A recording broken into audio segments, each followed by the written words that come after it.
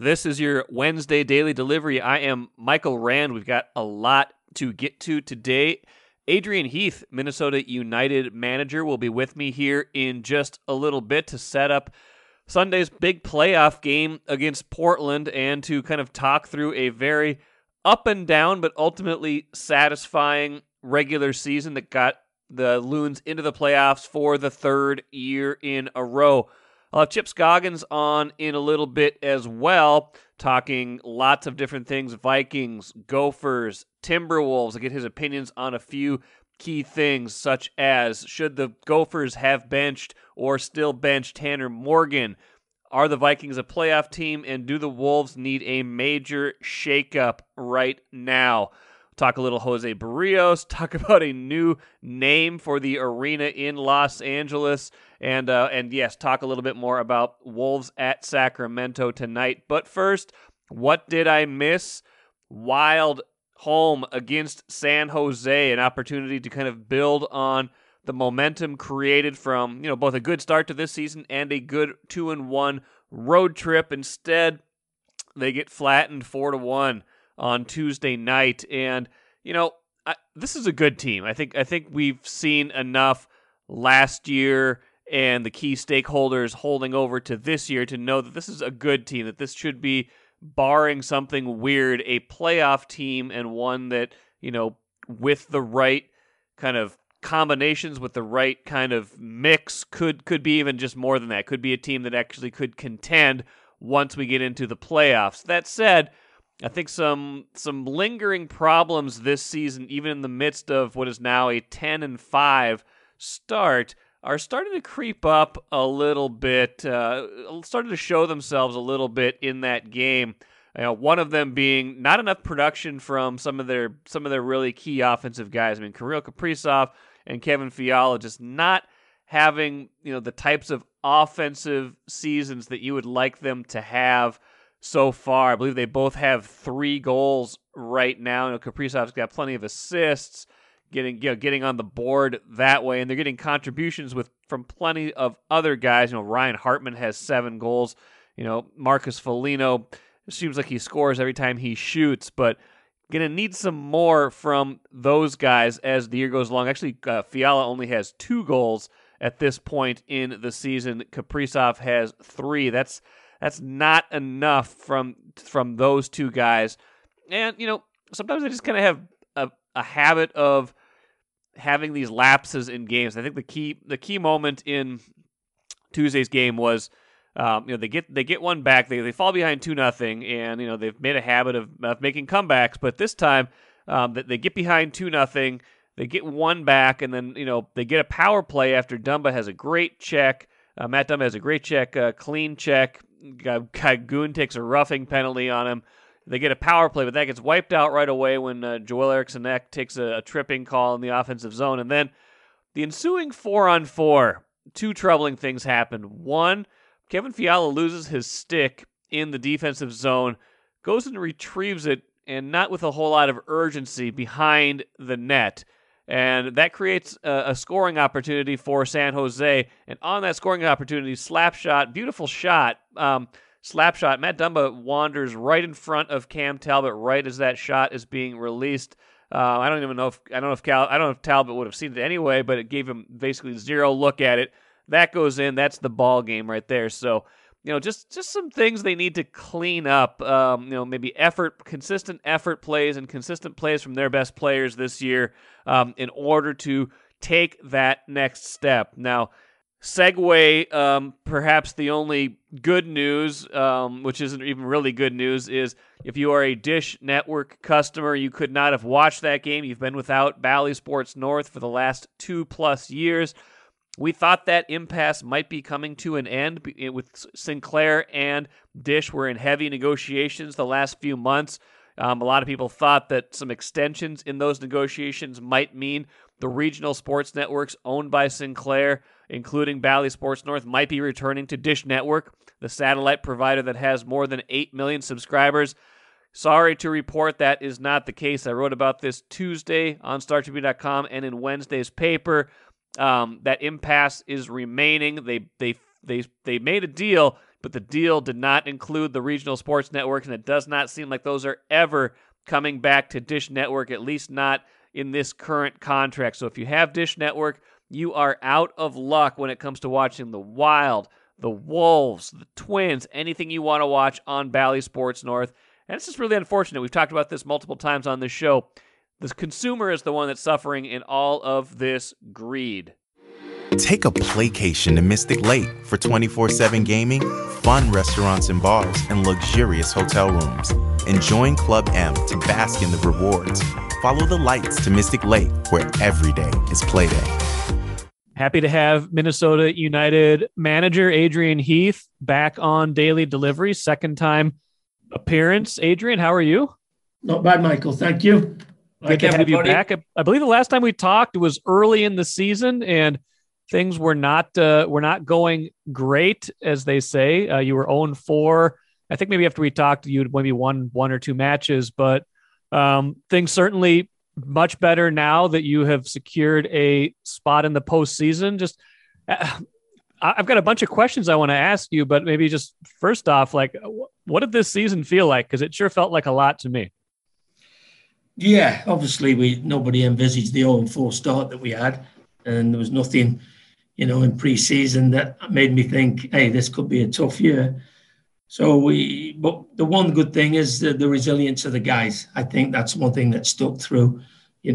After that 0-4 start, we had a good sit down internally, and with everybody, and just said, listen, we can't do anything about the next 4. Let's just concentrate on the next 1. And we managed to get a win. Then we got another win, and I think the next 17 games, I think there was only 2 teams who took more points than us, Michael. So fair dues to the players. They responded really, really well. And the staff, we try and keep it on an even keel, not go too high when things are going well, and not go too bad when things aren't going so well. So, yeah, we had a really good recovery from them. And then when I look at the season, I think we have progressively got better. And I think that getting all our best players on the field has certainly helped us, which normally helps coaches is when you get your best players on the field. I think in the last, it's 8 games, we've taken 22 points and, won 6, drawn 1, lost 1, something like that. So drawn 2 and lost 1. So, getting your good players on the field certainly helps. I want to ask you about that in a little bit. It felt like when you do start like that 0-4, and the resilience is certainly important, but it almost feels like every game gets magnified when you have that start. Was there a certain amount of is there a toll that gets taken when you have to play with a certain amount of urgency for the last 30 games of a 34 game season or whatever it might be? Well, I certainly I realized very early that we hadn't really given ourselves a lot of room for error. We were going to have a really good sort of last 30 odd games to make sure that we were, going to give ourselves a chance. I honestly think, though, Michael, if we'd had our better players fit for longer and been able to put them on the field, I don't think we'd have gone through the trauma that we did a couple of weeks ago with that last game against the Galaxy. And I know I'm not the only coach who says it, but ultimately we can help the situation, but you're only as good as your players that you're putting out regularly on the field. And when we've had our better players on the field, we look as though we can win games of football. But, the way the world we live in now with social media, you've spoke about this before. I don't do any social media because I know what it's like, and I don't want to be listening and reading what people think about me who don't even know me and have never met me and are suddenly an expert on my particular industry, because it's one of the few industries that everybody seems to know my job better than me. And yet I have enough respect for everybody else's position not to think I know more than them. But that's the way we live in. I think you should join Twitter, Adrian, and then before every game, put out a Twitter poll asking what formation you should use and what your starting 11 should be. Yeah, well, everybody, hindsight United's never lost. And everybody I speak to says, in hindsight, I go, yeah, but I haven't got hindsight. I have to pick the team 2 or 3 days before and work on the team shape. And, people have always got a really good opinion of what we should have done after the event. Unfortunately for me, I don't get that opportunity. Did you say Hindsight United? I've never heard that before. I love that. That's great. Hindsight United, never been beat. Yeah, always undefeated. Yeah. Well, Minnesota United needed every last minute to get into the postseason. That game in LA had its share of drama. By the time it was over, you knew what needed to. Both teams knew what was at stake. What did it feel like? I mean, there's pressure games along the way, and this one against Portland will be just the same, if not more. We'll talk about that in a little bit. But what did that particular, when you get two teams like that, where you're kind of on this decision day, and you do know by the end what is at stake. What does it feel like to be in a regular season match like that? Well, obviously going into it, we always knew that a point, a draw, a tie would have been sufficient for us. But obviously, as the day unfolds and you're getting news through, and when we had the penalty, I actually said to the staff, hopefully we score, but if we don't, I fear the worst here, because I have been through them before, and they were piling men forward, and obviously their desperation, we were defending for our lives. They were throwing men in the box, and it was, I could do without them days, Michael, to be honest with you. They're not very nice, not good for the nerves for sure. But, it was one of them days that the league probably enjoyed, because, we could have been fifth and then we could have been eighth and out of the playoffs and with the last kick of the game. And, going into the last day of the season, I think there was 9 teams with something to play for. So, for the league and for the parity, what they try and do for the league, it was probably a great day. Not so good for the coaches and the coaches' nervous system, I would say. Now, you've made the postseason now 3 years in a row. Your doubters might not know that, but that's a fact. There's not a lot of people, not a lot of head coaches in Minnesota in the last 10, 15 years in major pro sports who can say that. I don't imagine you coach to necessarily prove people wrong, but do you feel a sense of validation, vindication, maybe the wrong word, validation for getting in and giving yourself a chance in the postseason?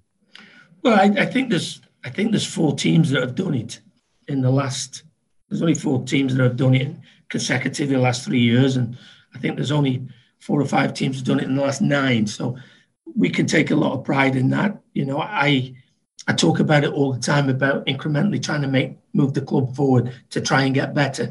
And we've had a few challenges this year with what I would class as our game-changing players have all had sustained periods on the sidelines, whether it be Reynoso, whether it be Fragapane, whether it be Robin Lode, and we've missed them. I believe that we've got better each year, and that's shown in the results. As I say, I don't. The only people I have to prove to are the ownership, that I come in every day and I work really, really hard to try and make the club better than it was the previous year, and we'll do that again this year. I know that when we got everybody fit and healthy, we're more than a match for anybody in Major League Soccer. But we have to go and prove that, and we'll go and try and do it in Portland this weekend. When I had Ethan Finley on a few 2-3 months ago, I had asked him about the team's identity, and he was a little bit stuck trying to come up with an answer for especially what the offensive identity at that point was. And I think maybe there was a little bit of you guys were still getting some results, but a lot of it was defensive oriented at that point. Has that identity evolved as the year gone on, or is identity kind of a fancy word for get all your players healthy and you'll look a lot better? Yeah, I think I'm not the only coach who knows I'm a better coach when all my best players are available. And as I said, when we've had our front 4 available, I think it's 9 games. We've won 6, we've drawn 2 and lost 1.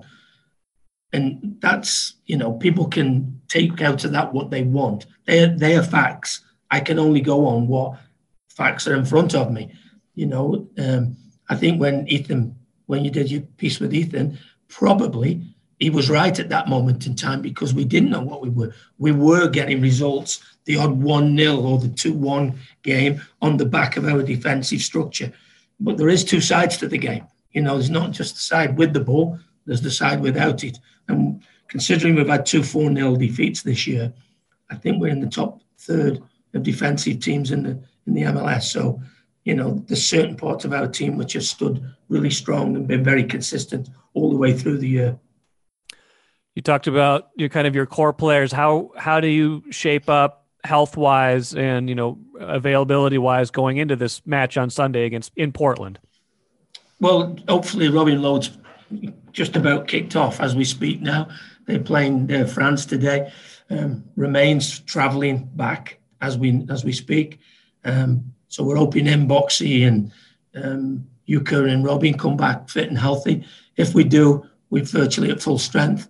Got a couple of the younger guys who are out at the moment, but in terms of Robin, Fragapani, Reynoso and Adrian Hunau, they are all fit and healthy as of now. And just hope that Robin gets through the game today. If we get them 4 back, as I've just said, the results show that we can win games either at home or away with that group. How do you feel like they complement each other when they've been in those 9 games that you spoke of? I don't imagine it's all individual effort. It's a matter of a certain synergy. What have you seen in terms of how they play off of each other?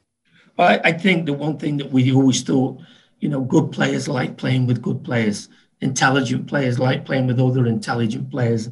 And when they've been on the field together, they've got a really good understanding of each other's game. They were really good combination players. They like to play with people. And obviously we have a special player in Reynoso, without a shadow of a doubt, in the top 2 or 3 players within the league. And on his day, probably the best player in Major League Soccer. So we've got a special player there now. You look at Fragapani's contribution since he's been here, goals and assists, it's been incredible. And I think Robin's got 9 goals and 21 starts this year. So, it all bodes well. I feel as though Adrian Hunau as well is now settling in. He's certainly getting his second win. People forget when we bring these players in, some of them have just done another year. They've had a full year's playing. And, so we feel as though he's getting now in a situation where he feels settled with the rest of the group. So, yeah, I'm really, really pleased with the attacking situation at this moment. Last soccer question for you. Portland on Sunday, like I mentioned, it's an away match. You have won there already this year. You also defeated them at Allianz 2-0 against Portland this season. In those 2 matches, from what you remember, what worked? I believe it was 1-0 and 2-1. So obviously you were able to limit them to a certain degree. Yeah, I think the big difference between them games and where we are now, Michael, is the fact that they are particularly in good form. They're a little bit like us because their front 4 have been excellent of late. They have Darwin Espria, plays wide left, big, strong and athletic player.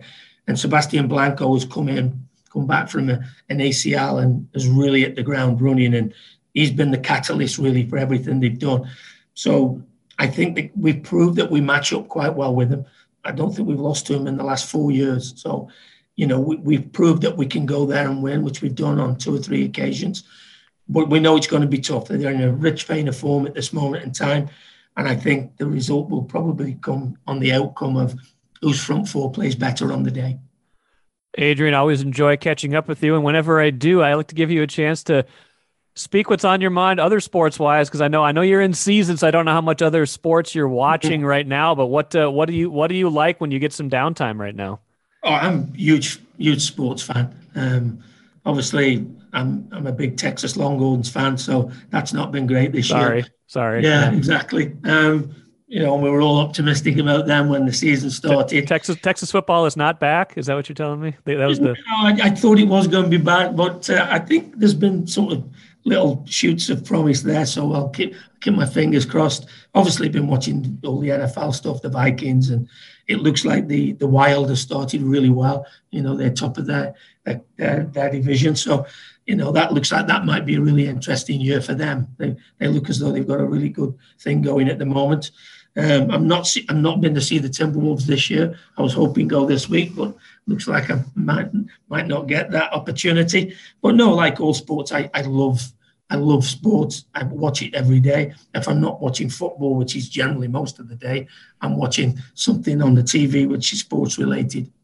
Do you commiserate with other local coaches, or maybe not any local, but just like other coaches, just about what it's like to be in this business?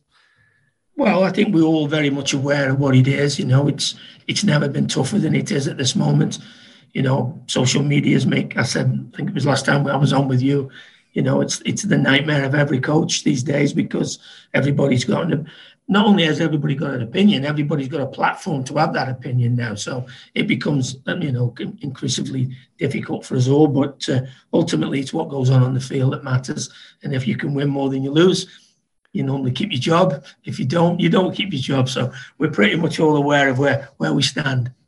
Well, you won more than you lost this regular season. We'll see how things shake out Sunday in Portland. Certainly an opportunity to take a good season and make it an even better one. Adrian Heath, always enjoy catching up with you, and best of luck Sunday, okay?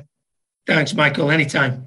Love catching up with Adrian Heath. I'm still cracking up, by the way, about his Hindsight United line. I think that's great. I'm going to be using that at some point. It seems like he made it up, because I can't find any references to Hindsight United online.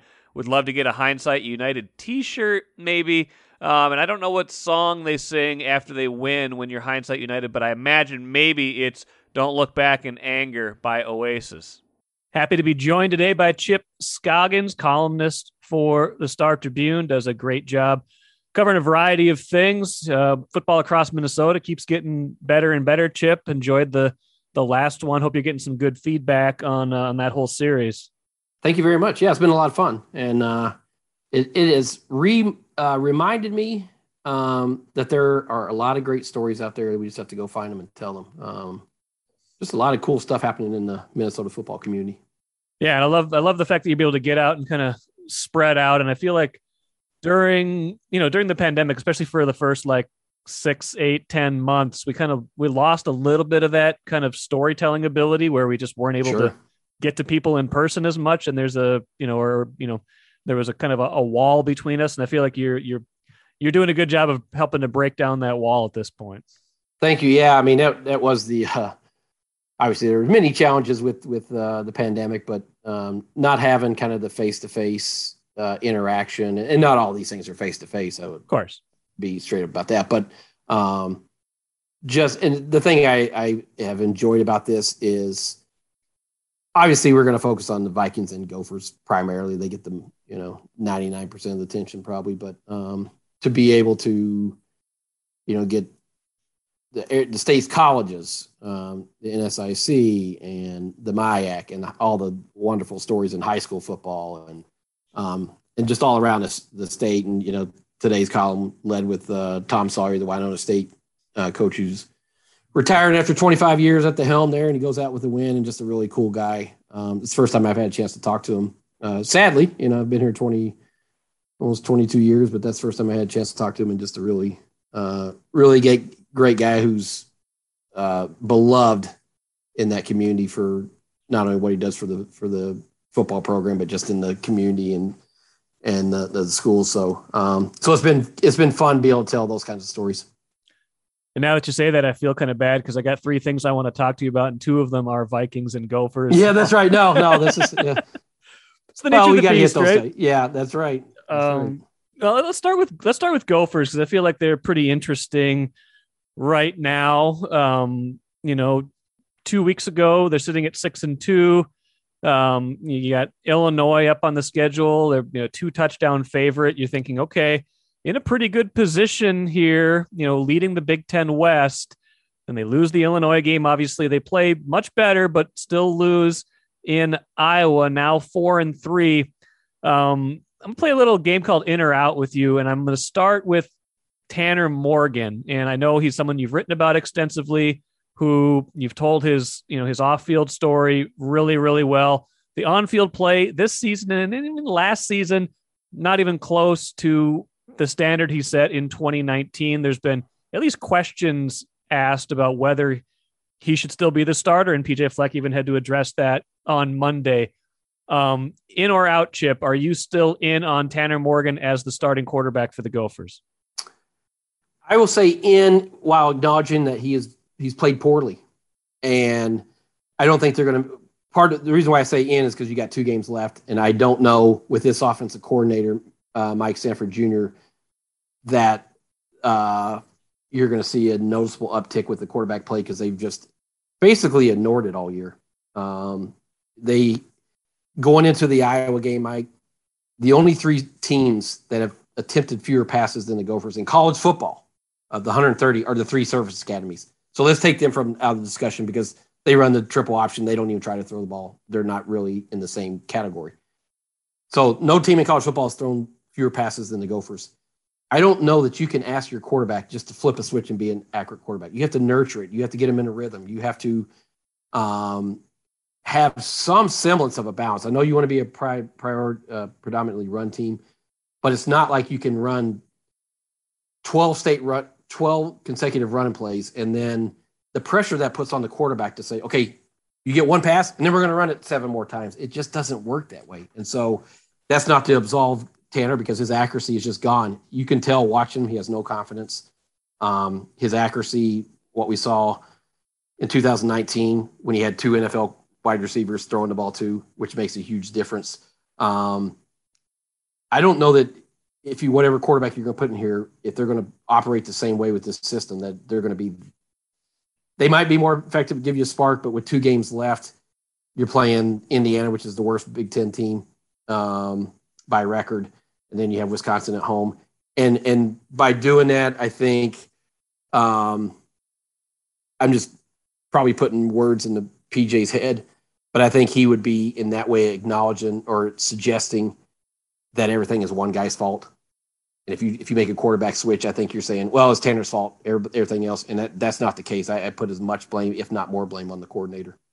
I think that's fair. And it gets to 2 questions that kind of are an offshoot of that. One, how much of a mistake, I guess a couple things. One, should they have made a move earlier this year? Because, Tanner Morgan wasn't playing great earlier this year, although the record for the team was pretty good. So maybe hard to do that. Or B, is the greater problem this year that when they had winnable games or more soft competition, that they didn't develop this passing game more in game settings?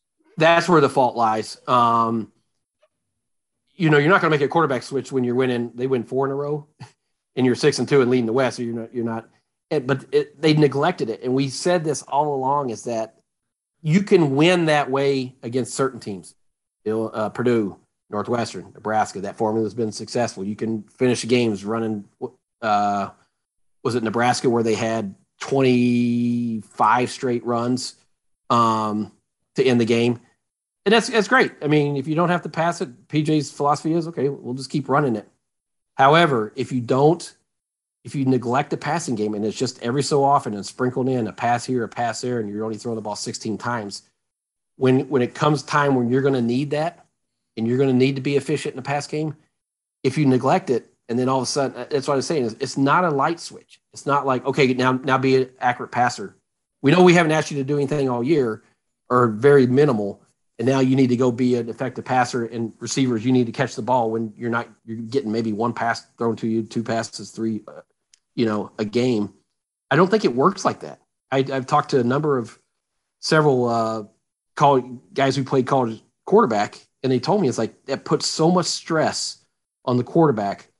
If you think, okay, once every 10 plays or once every 13 plays, you get to throw the ball, it's just a lot of pressure on to maximize that one throw. And so I think them neglecting it and just being so one-handed all year put them in this position. And it's not to absolve Tanner of criticism. He just hasn't been well, but I don't think that they put him in a position to be effective. That seems like a good segue to the Vikings, who maybe at various points this year have been rightfully accused of being too conservative, not leaning enough on the passing game. I feel like that changed. I feel like they had perhaps maybe their best run-pass balance and their best offense-defense balance in that win over the Chargers. Now, it's just one game, but you kind of you eyeball the NFC, and with that extra playoff game and with nobody really jumping up and claiming that very last spot. I mean, it's Carolina's right now, but the Vikings are only a half game behind that, and they've already beaten Carolina. Chip, in or out, are the Vikings a playoff team this year? I'll say in. I think with having the extra playoff team, increases their chances considerably. And you look at the NFC, like you said, nobody's really jumping up and taking that. And I'm in if they keep the formula that we saw on Sunday. I'm in if they're going to not ignore Justin Jefferson. If you target him 3 times a game, that you're going to lose probably, right? I mean, throw it to your best player. And that game Sunday in LA, their best players were their best players. Jefferson, Dalvin, Cousins, Thielen, Eric Kendricks. I mean, they made, the game-changing plays. And so provided they don't have any more, if they don't lose Cousins to the COVID thing, we can't factor in. But if they get guys back healthy and get, Harrison back and, some guys back in there, I think they found – it shouldn't have been an epiphany, but it felt like they phrased it as an epiphany, like, oh, we need to get the ball to Justin Jefferson more. It's like, well, 5 million Minnesotans have been screaming that for 3 weeks, for a month. So if they keep that formula, I think they're a playoff team. Do coaches just outthink themselves sometimes, or just get into how do you forget to get the ball to your best playmaker? Well, here's the thing. I think a lot of it goes on the quarterback, because on those games where Jefferson wasn't targeted a lot, I think he had only 9 targets over the previous 2 games. We would hear Cousins say, well, they had shell coverage or an umbrella coverage, or they played him deep, or they tried. What I think he found was, and I think the encouragement from either Zimmer and or Clint Kubiak was, and we've seen it, if he's covered, throw him the ball. He's going to make a play. I mean, how many of those he's probably not going to be in a wide open window where he's just like, hey, throw me the ball here. Jefferson and Thielen too, we've seen them make a number of contested catches, 50-50 balls, going up and making plays. And so it comes back to the quarterback cutting it loose and not playing it safe and saying, okay, he might be covered. Instead of saying, I'm just going to check it down to Conklin, you know what? I'm going to allow Jefferson to make me right, to go make a play. And we saw that in crunch time. So I think it's scheme. It's reminder that, hey, you got to involve your best players, but it's also, it comes back to the quarterback realizing you can't play it safe all the time. If he's open, you still have to feel like he's going to be able to make it, or if he's covered or a guy's near him, you have to trust that he's going to make the play because he's just a special talent. And I think we saw that. Last one for you, Chip. Got some feelings on this one as well. Timberwolves started the year 3-1. They are 1-8 since then. Most recent loss. Played pretty well. I mean, Phoenix is a good team. They played pretty well in that game, but again, didn't execute in the final 3-4 minutes. They lose that one on Monday night by 3 at Target Center. Got some more winnable games up ahead, but we said that about the early part of their schedule too, and they didn't win a lot of those games. Is there something bigger going on here aside from just a young team that still hasn't played together much? Do you feel like they just need more time, or do you feel like they need a jolt right now to get them right? Where do you even start with this franchise, Mike? I don't know, Chip. I mean, there is a history of dysfunction and losing there that is hard to get past. And you can keep saying, let's make a change, let's give them a jolt. But when it's gone on this long, I don't know that if you're just rearranging the furniture there. But they do have to figure out a way to win. And you watched that fourth quarter last night. Chris Paul and Devin Booker knew how to win. This Timberwolves team did not know how to win. I mean, you had D'Lo with a wide open 3. You got to make it. I mean, you can't go 1 for 10. Yeah, you have to make it. And I understand, part of the problem is if you want Towns to be your number one option, it's hard when he's your center in late games because a lot of times you want the ball. I mean, guards have the ball in their hands and they're going to take the shots. And so, but for him not to get shots down the stretch there, I think his last 2 minutes he didn't get a shot when he was on fire and playing well. Anthony Edwards obviously made a mistake trying to back the ball out to the 3-point line there and lost control of it. He should have just tried to score there, right? I don't know that D'Lo is the guy I want with the ball in their hands 100% of the times because I just, I'm just not sold on him. He's just, I think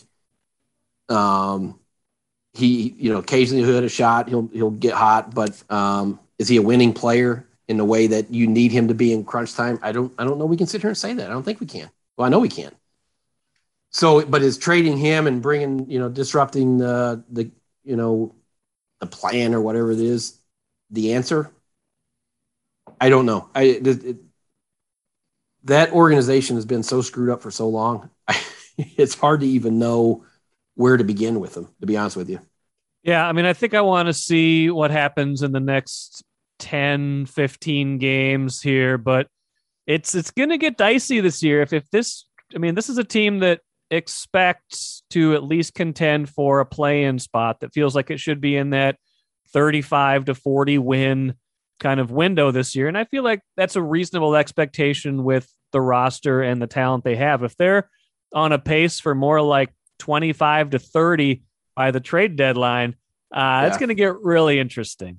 Well, I thought 37 wins seemed like wasn't outlandish. I thought that was, a fair number. And then you watch them beat Milwaukee and you're thinking, okay, you see this. And then to go on and lose, was it 6 straight? And just the manner in which they did, and just offense, no flow, and the constant complaining and flapping their arms at the official drives me crazy with it. I mean, Cat is the biggest one that does it, and it's just play. I mean, I don't know that you're helping the cause doing that. But then he played great. He got hot and he made shots, and you see. That's what's so frustrating about this team is like you see the flashes of it, Mike. You see the spurts. Even a game where they'll pop up and play well, but the lack of consistency and maturity, and we've been talking about this for how many years, where they'll have a good win and then just lay an egg for 2-3 games. Just the lack of maturity in those situations. It's infuriating, but is it so infuriating that you're willing to just blow it up and start over? And then, then you're starting over. I mean, how many times have they done that? So I don't know what the right answer is. Now, let's be honest, the constant in all that losing, aside from the year Jimmy Butler is here, is Karl-Anthony Towns. And I guess correct. What? Yeah, correct. And I don't know that. I think if it's going to be where they want to be, I think it's going to have to be Anthony Edwards as the number one face of his team. And that's not to say that we get caught up in his team versus his team, this guy's team.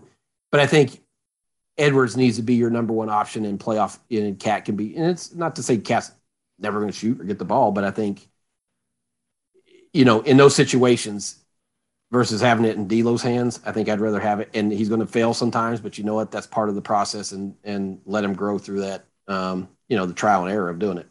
I just don't know if all three of those guys can be happy in an arrangement like that, but I guess that's an answer for the rest of the year. They've got Sacramento coming up Wednesday night. We'll see if it gets any better. Chip Scoggins, good stuff. Always love to catch up with you. We'll do this again soon, all right?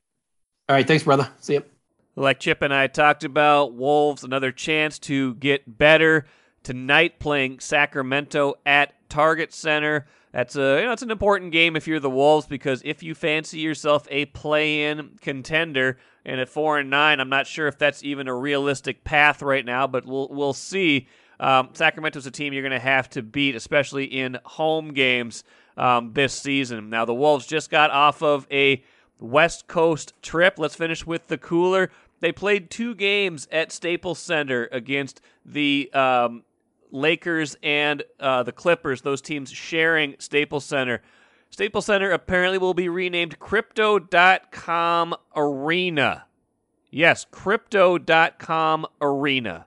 What's even more perplexing, I guess, about that is that in 2009, Staples signed a lifetime agreement to have naming rights on that building, but I guess $700 million over 20 years, which is what the LA Times is reporting this deal with Crypto.com sells a lot. So yeah, get used to all sorts of futuristic names going on buildings.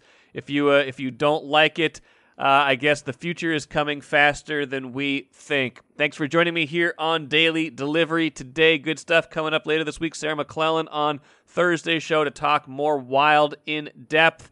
Mark Craig on Friday talking NFL picks and the Packers versus the Vikings. Maybe another surprise guest or two along the way as well. Again, thanks for joining me. We'll be back at it again on Thursday.